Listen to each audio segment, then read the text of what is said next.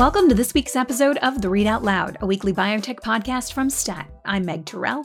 I'm Adam Feuerstein. And I'm Damian Garde. It's Thursday, June 17th, and here's what we're going to talk about this week. Now that the U.S. is edging closer to President Biden's goal of a 70% vaccination rate, experts are facing a thorny question.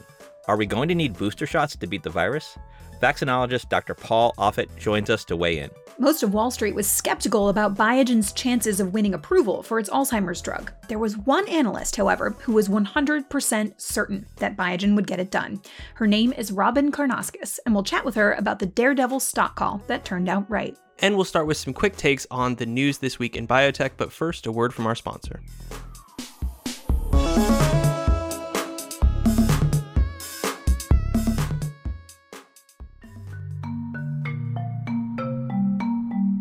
Hi, I'm Angus McCauley from Stat, and I'm here with Charles Fuchs, Head of Oncology Product Development at Genentech. Charlie, I know the role of inclusivity is widely discussed within biotech, but why is it so critical, especially for cancer treatment? Well, Angus, at Genentech, we believe that inclusivity is essential.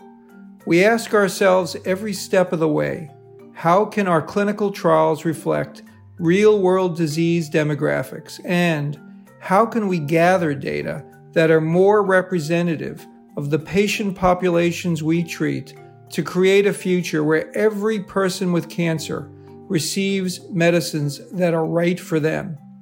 We're asking these questions to deliver on the promise of personalized care and to optimize treatment outcomes for all cancer patients. Join us in asking these bigger questions at gene.com/ask bigger questions. That's GENE.com/ask bigger questions. All right, so let's kick off the podcast with a kind of a dish on the week's news, and we should definitely start with CureVac.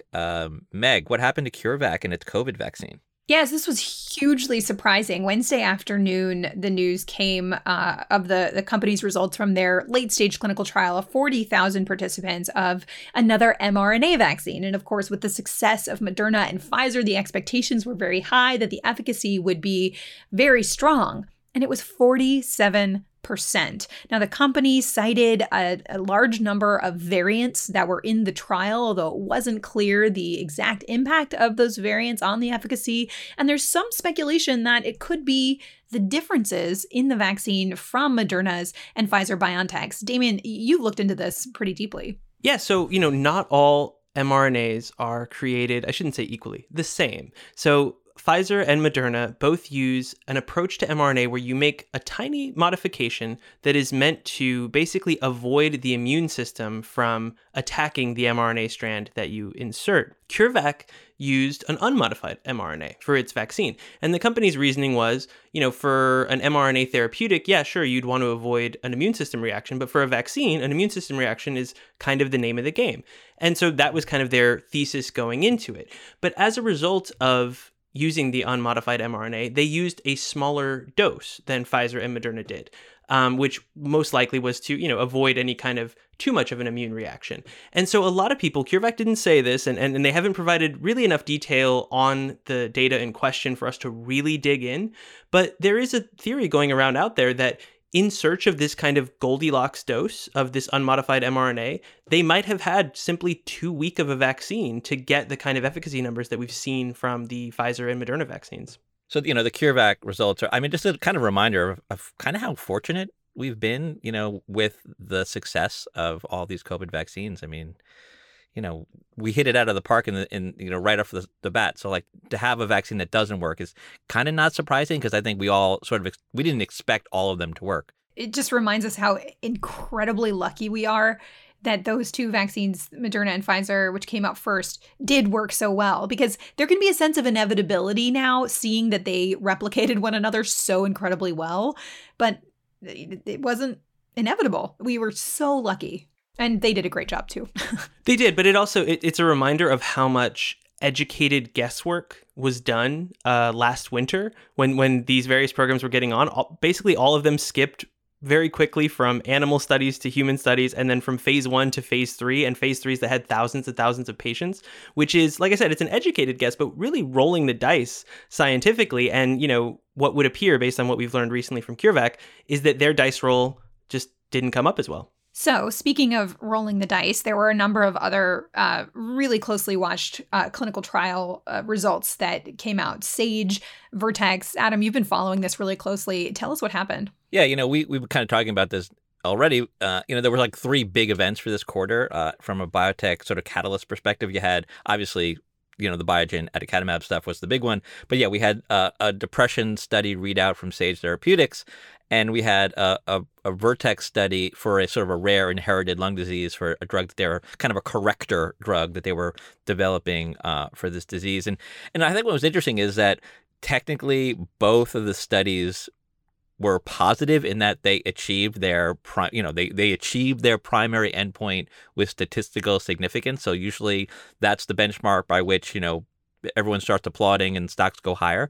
In this case, both are kind of viewed as failures, actually, because, in the Sage case, their depression drug, while the study worked, the benefit, the antidepressive benefit of this drug is just really minor. It's a very small benefit. And I think people are kind of questioning whether or not, if this drug actually gets approved, whether doctors will turn to it for their patients. And then on the Vertex side, again, it hit stat sig, their primary endpoint, but at the same time, the company decided to discontinue the drug. They basically put it on the shelf because the effect that they saw was just too small. So they're basically going back to the drawing board. So, again, it's an example. These are both examples of where, you definitely have to sort of read beyond the headlines to kind of get what the true meaning is. So we've talked a fair amount on this podcast about the trend of companies going public through SPAC, and we don't have to relitigate that now, but I think one of the higher profile SPAC transactions in our space was that of 23andMe. And Meg, this week, there's some news on that front. Yeah, so 23andMe is going to start trading publicly Thursday. The ticker, ME, M-E, it's going to be trading on the NASDAQ. It's going to be really interesting because we're going to start to see a lot more transparency into the numbers behind these consumer genetics companies. When it was a little bit murky, you always kind of had to work through sort of outside analysts trying to look at the industry and how many people were subscribing and, what the financials looked like. And, on CNBC, we'll have Ann Wojcicki on Thursday. So I'm really interested to see how she handles being a public company CEO, because I think we talked about this months ago when they announced the SPAC deal with Richard Branson's company. She never wanted to be a public company CEO. She'd worked in investment banking, had said she couldn't think of anything worse than being a public company CEO because she can get so much more done with the company being private. But clearly that is changing, and we're going to get to see a lot more in terms of the sources of growth for 23andMe. They've been putting a big emphasis on drug development for years now, and we haven't really seen a whole lot come of that. So I'll be really interested to see how much they anticipate that will contribute to their growth in the future. Yeah, the shine, I think, has come off a little bit from these SPAC kind of shells, call them whatever you want to call them. So it'll be really interesting for me to kind of see how, now that this transaction with 23andMe is completed and the stock is actually going to trade as 23andMe, how it does, how investors react to it. I think it'll be a bellwether for sort of how people view these kinds of transactions going forward.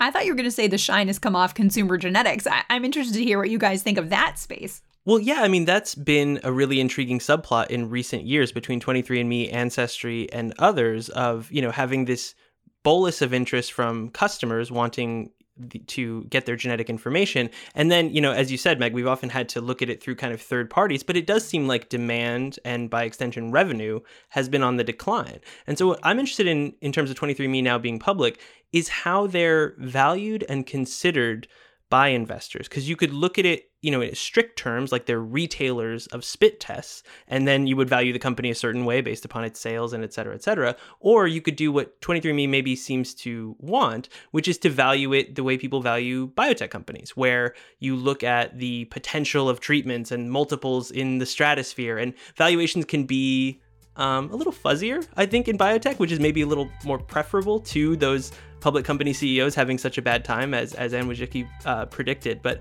that'll be really interesting, I think, in the weeks after they go public and really the years into the future.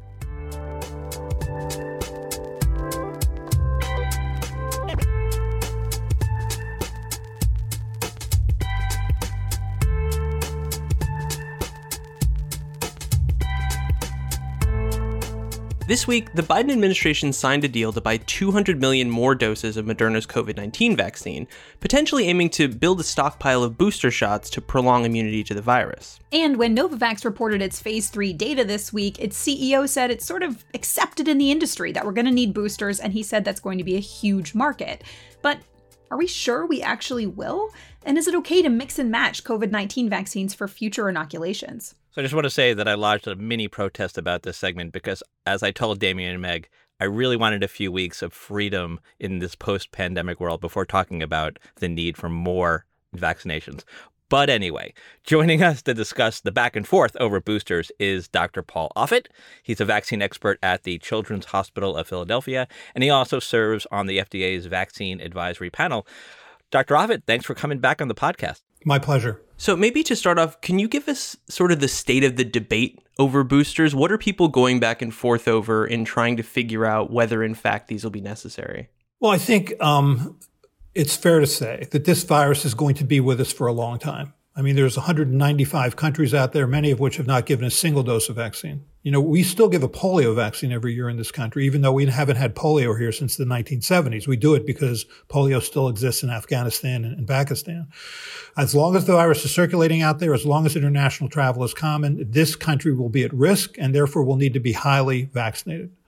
So I think we're going to be dealing with this for years, if not decades. So yeah, I think we're going to need booster doses. The question is, how do you define the need? I think a reasonable definition would be that we want to make sure that the vaccines that we've gotten still protect us against severe critical disease, meaning still protect us against hospitalization and ICU admission and death. That's a lower bar. And I think with that bar, we probably would need a vaccine maybe every 3 to 5 years. If you're trying to say, I set the bar and I want to protect asymptomatic infection or mild infection, that's going to fade over time. I mean, the 90% effectiveness that we see now with this vaccine will, for all disease, will fade to 80%, 70%, et cetera, over time. But I think against severe critical disease will remain high for years, I would imagine. What is the standard typically used to determine if you need a booster shot? Is it preventing mild disease or infection and really trying to stop spread completely? Or is it that protection against hospitalization and death? Yeah, it's protection against severe disease. I mean, we need a tetanus booster every 10 years or so because immunity fades so much so that you're not protected anymore. The same thing arguably with pertussis or whooping cough boosters. You know, protection fades so much that you're really not protected anymore. So it's a really lack of complete protection for the most part.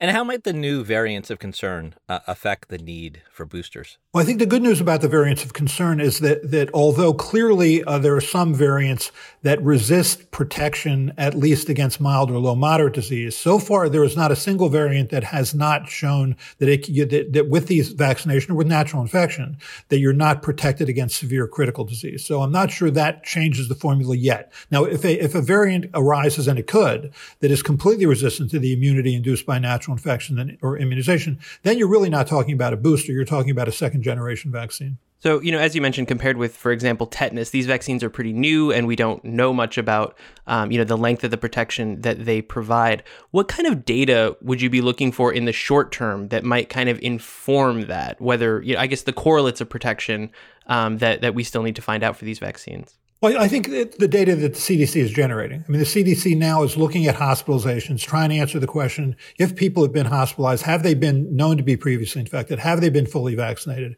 If so, and they are hospitalized, what strains of virus are they being infected with? Those are the critical data. I think the CDC came under some criticism in that that's what they were focusing on, but I think that's exactly what they need to be focusing on. And what about mixing and matching? I mean, we don't think about like which brand of flu shot we get every year. We just, get whichever one the pharmacy has typically. What kind of studies do you think need to be done to understand if last year I got an mRNA vaccine, next year I'll get a protein vaccine, or whatever it is? What do you think should be necessary to know the safety of that? Or is it just sort of accepted that you can mix and match technologies and it should be fine? Right. That's a great question. I think we are going to be dealing with even more vaccines. We're probably going to see not only mRNA vaccines or these vectored virus vaccines like the J&J vaccine or the AstraZeneca vaccine in this country. I think you're also going to see purified protein vaccines like the Novavax vaccine, maybe even inactivated viral vaccines like the Sinopharm vaccines. And what we'll learn over the next few years is that probably, as they say at the track, there are horses for courses, that some vaccines work well, for example, for certain populations or certain age groups, that they're different in terms of their safety profiles, that they're different in terms of how long immunity lasts, and that there may be differences in terms of whether you can boost one with another that would give you longer lasting immunity or give you a safer vaccine. I mean, I think that's just something we're going to learn. I think in many ways, fortunately or unfortunately, we're going to have the time to learn it because this virus is going to be with us for a while. So while we have this week, there was kind of a surprise in the vaccine world. We've seen these tremendously successful mRNA vaccine results from Moderna and Pfizer. And then we got the CureVac results Wednesday afternoon, 47% vaccine efficacy overall. This was an interim look. They are going to accrue more cases and the number could change, but the companies seem to be blaming it on the presence of variants in the trial. But it also just makes you question, how did another mRNA vaccine do so much worse than the first two that we saw do so spectacularly well? What do you make of that? It's hard to know. It also has a lot to do with how you define efficacy. If you're defining efficacy against, moderate to severe or critical disease, usually these vaccines all do well. If you're trying to prevent asymptomatic infection or mildly symptomatic infection, that's a much more difficult bar. And it will always help to do side-by-side comparisons to make sure you're looking at the same populations, to make sure you're having the same critique in terms of how you're judging efficacy. So hard to know. We should note that we're recording with Paul the morning after a heartbreaking loss for his Philadelphia 76ers. So really sorry about that. There's no coming back from that. But yes, let's just go forward. We'll just pretend that, that life is going to be okay, and we'll take one step at a time. So, Paul, one of the other major questions about the vaccines right now is just as we're expanding them to younger and younger age groups, this rate of myocarditis that they have been seeing in younger people, where it seems like it is a higher rate than would be expected. What do you make of that potential safety signal? How worried should people be? And how do you think it might affect the future of the vaccines for even younger people?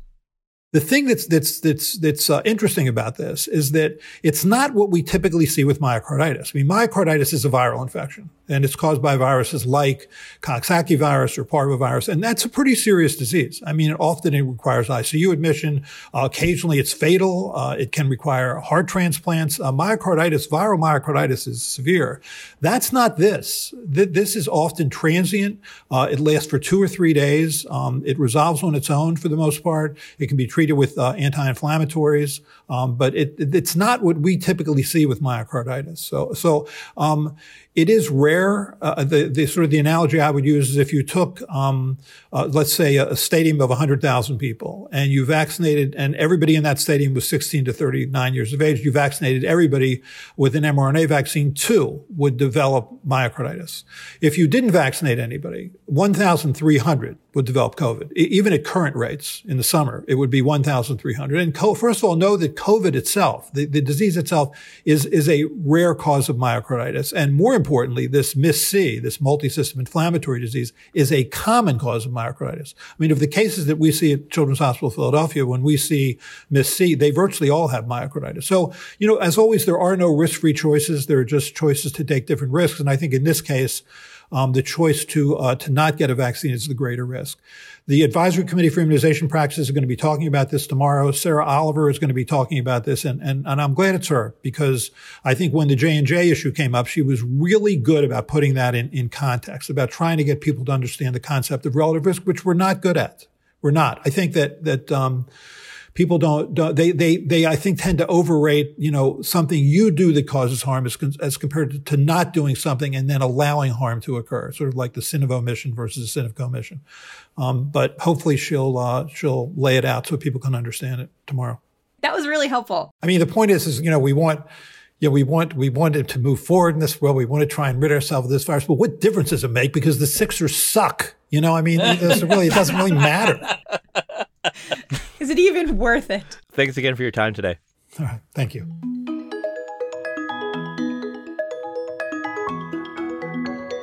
We wanted to interrupt the podcast for one moment to let listeners know about a very cool STAT event that is coming up soon. It's called the Breakthrough Science Summit, and as its name implies, we will be exploring breakthroughs in technology and procedures that have remade the world of health and medicine. Yeah, with our keynote speakers, we'll take you inside these innovations, examining how they're developed, adopted, and paid for.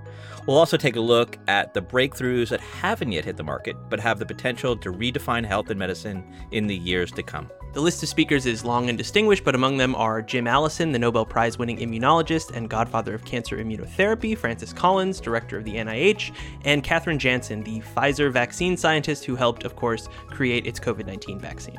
This is a virtual event running over 2 days, July 13th and 14th. Listeners of this podcast can get a discount on registration. Go to statnews.com/summit and use the discount code POD, all lowercase. We're going to chat with Robyn Karnauskas, biotech analyst at Truist Securities, in a sec. But first, let's set the stage for what she did with her Biogen stock call. Right. So let's remember back to November 6th of last year. The FDA convened an advisory panel to review the clinical data on Biogen's Alzheimer's drug. At the end of that day-long public meeting, the independent experts on the panel concluded resoundingly that aducanumab should not be approved. The vote against the drug wasn't even close, right? All but one of the experts told the FDA, do not approve this drug. One panel member abstained. So Wall Street reacted as you'd expect. Biogen's stock price fell as investors figured there's no way the FDA approves the drug given how negative the panel was about it. And even sell-side analysts who cover Biogen, who are, arguably prone to be bullish even in the face of catastrophe, were hedging their bets. All except Robyn Karnauskas. On November 9th, so 3 days after that FDA advisory panel, Robyn published a research note in which she predicted the approval of aducanumab was more likely. Her probability of success, meaning the odds that FDA would approve, was boosted to 100%. She raised the price target on Biogen stock from $310 to $443 per share. So, Robyn, welcome to the podcast, and congrats on what has to be one of the gutsiest biotech stock calls in a decade, if not more. Thanks, Adam. I appreciate it. So I guess, to begin with, Robyn, way back in November, what did you see following that advisory committee hearing that other people missed that was so key to this prediction? I think going into that meeting, there was a lot of things that we had been hearing and even speaking with the former commissioner of the FDA, Scott Gottlieb, about comments that Biogen was making, that they were having unprecedented access with the FDA, as well as, potential for accelerated approval using the guidelines that he set forth. He sort of said, I don't think that those guidelines are supposed to be used that way. And I think calling it unprecedented access is an over-exaggeration. So going into the panel, people thought Biogen was lying, that they were having this conversation. And there was this real view. So when the panel documents hit, it was clear that Biogen was not lying. So that day, when I saw those documents, that really changed my point of view and sort of it's the beginning point to the change in our thesis to be more bullish. And we were already more bullish than I think most, thinking that we thought the drug worked. But now Biogen was telling the truth. They'd been meeting with the FDA, and it seemed clear the FDA wanted to approve the drug, even despite what the panel said. So that's sort of the key part that we saw was just the documents and the FDA, they want to approve the drug. What was the reaction to your call at that time? We heard from Al Sandrock from Biogen that they sort of endured even ridicule. Did you get ridiculed for that call? Yes. So the parts to our thesis, people wanted to know where we were coming from. And I was like, look, really was the FDA briefing documents. And we also did some consultant calls, verifying that the FDA does not have to follow what the panel says. And the Alzheimer Association was really having a big influence on the FDA at the time. So people extremely did not like my 100% probability. That was ridiculed immensely. But I'll say, as an analyst, I think my job is sort of tell people, if I think this drug is going to be approved, where does the stock go? If I put a 70% probability or an 80% probability, be useless for investors. And I need to outline like where I thought the stock would go. And I was pretty confident between our KOL checks, our feedback from the FDA, that briefing document for sure, that this was really a call on what the FDA wanted. And people shouldn't focus so much on the data and the strength of the data. So people really did not like that 100%. So, fast forward to, just last Monday when we were all waiting to get the word from the FDA. How nervous were you, Robyn? I've been in this business a while, so I wasn't really nervous if I was right or wrong, but I was definitely nervous about the outcome and the stock reaction, because I think in this tape, we don't really know where things are going to go. But I was just shocked, like at how broad the label was and how everything sort of was going as planned. Again, Biogen was being honest, and the rest of us didn't trust, or a lot of people did not trust the company. So I was actually relieved, but I think we're all nervous. We all knew our lives would be a mess that morning, whether it was good or bad. It was going to influence the world of biotech. Yeah, that was certainly a crazy day. Yeah, for sure. It didn't help that they didn't announce it till like 10 o'clock, I think. So We're all waiting around at 6 o'clock in the morning, texting each other going, what's going to happen? What's going to happen? Our schedules were clear. We didn't have any doctor appointments. We were all waiting for like this big news to happen, which was good for biotech in the end. So you mentioned being shocked at the breadth of the label. What was your reaction to some of the other, I think, kind of surprising things, including, the FDA's use of accelerated approval, and then eventually the Biogen's announcement of the price, the list price at $56,000 a year? Accelerated approval, I was not surprised by. And we sort of talked about that. I mean, I thought that was sort of the easy way out for them to approve the drug, sort of addressing the fact it wasn't super strong data. And they did have some guidelines in place for using it. They weren't they were based on biomarkers for accelerated approval, but I felt like this sort of fit that bill. That didn't surprise me at all. The price point did surprise me. We were modeling $21,000. But I did understand that I didn't really understand what the margins would be for the drug. I knew that we're probably all mismodeling the opportunity in some way. And I just didn't, whether they price it at $51,000, and then there's a lot of margins like the COGS, the gross to net, the discounting, all those things will be factored in, which will reduce the cost of the system. But I think that was a surprise. And I think that made a lot of investors more angry. And it took us a week to digest that and sort of make sure that we felt comfortable that the drug would be used. And then we raised our target price to account and changed our model to account for the new price point. So you mentioned that not only did you read the tea leaves really, really well in terms of what it seemed like the FDA wanted, but you thought from looking at the data yourself that the drug worked. There has been so much backlash about this FDA decision because so many people think it has not been proven that the drug works. What do you make of all of that backlash? Is it unprecedented to you in terms of this decision beyond what we've seen from the FDA before? Yeah, this is definitely unprecedented. You don't really approve a drug that doesn't have squeaky clean data from a statistics point of view. We did do one check with a KOL who worked in that division. He said, really, we're evolving to having one trial that's positive in the neuro area, and one positive is sufficient. So, that case, you would talk to some consultants, say it's not really unprecedented. There was one really strong trial, and I think that's fair. I think that, the bottom line is that you have to sort of, when things like this happen, there's a tendency to just focus on the data and the stats and just be really upset that they don't match and be adamant there. But you can't ignore the fact that the FDA is telling you in many different ways that they want to approve this drug. You just have to own that. And that should drive, I think that drove my thesis and anyone who was interested in this stock. We're saying we believe the FDA is going to approve this drug.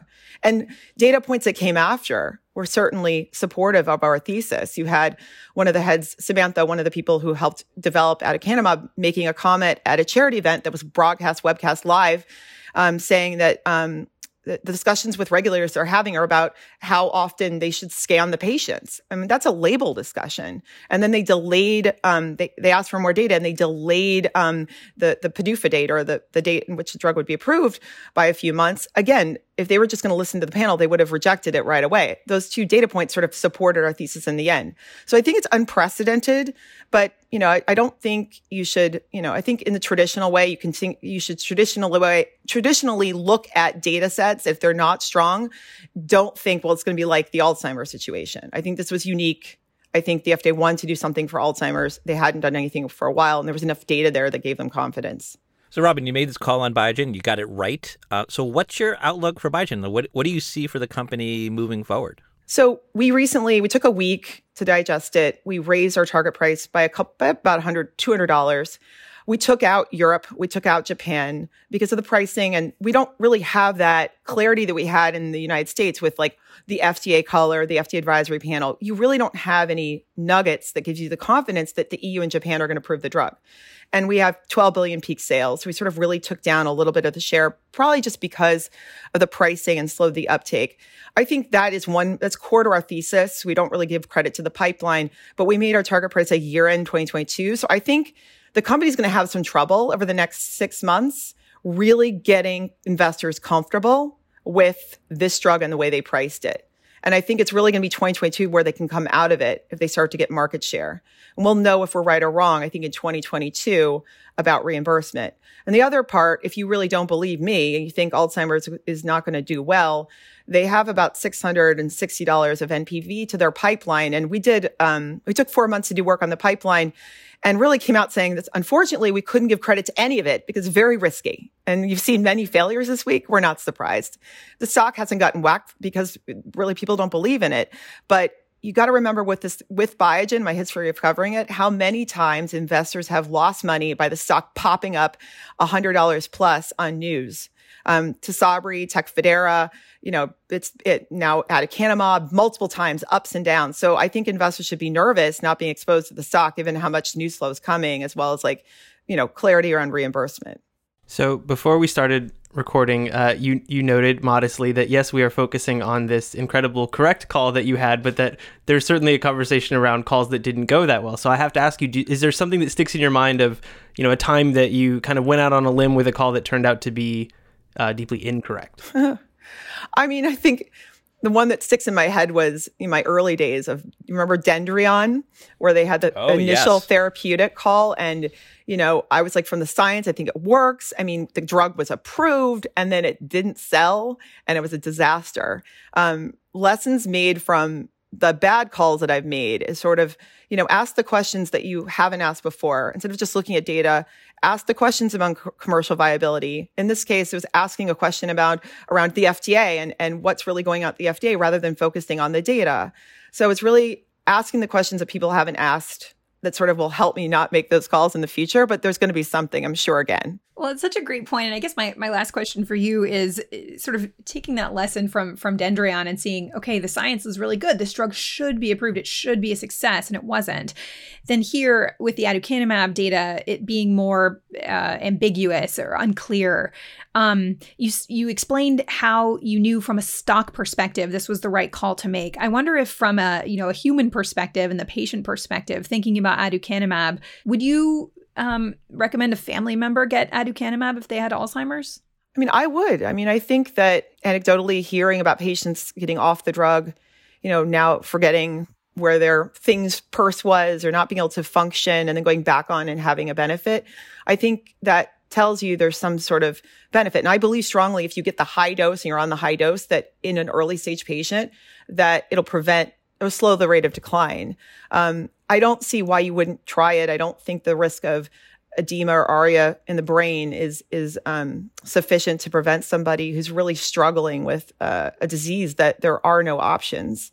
So I think people need to take a step back if they don't have a family member with Alzheimer's and talk to people who have had it or have it. And why would you prevent people? They know the risks. Prevent them from actually having the opportunity to slow the rate of decline and live a better life in the early stages of the disease. Robyn, congrats on the great call again, and thanks for explaining how you got there. You're welcome. Thanks so much for having me.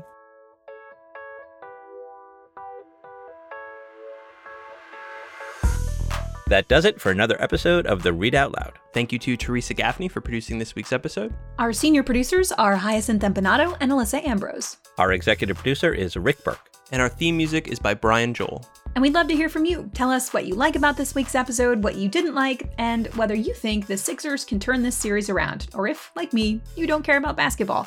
You can do all of that by sending us an email at readoutloud@statnews.com. And if you like what we do, leave a review or a rating on Apple Podcasts or whichever platform you use to get your podcasts. See you next week.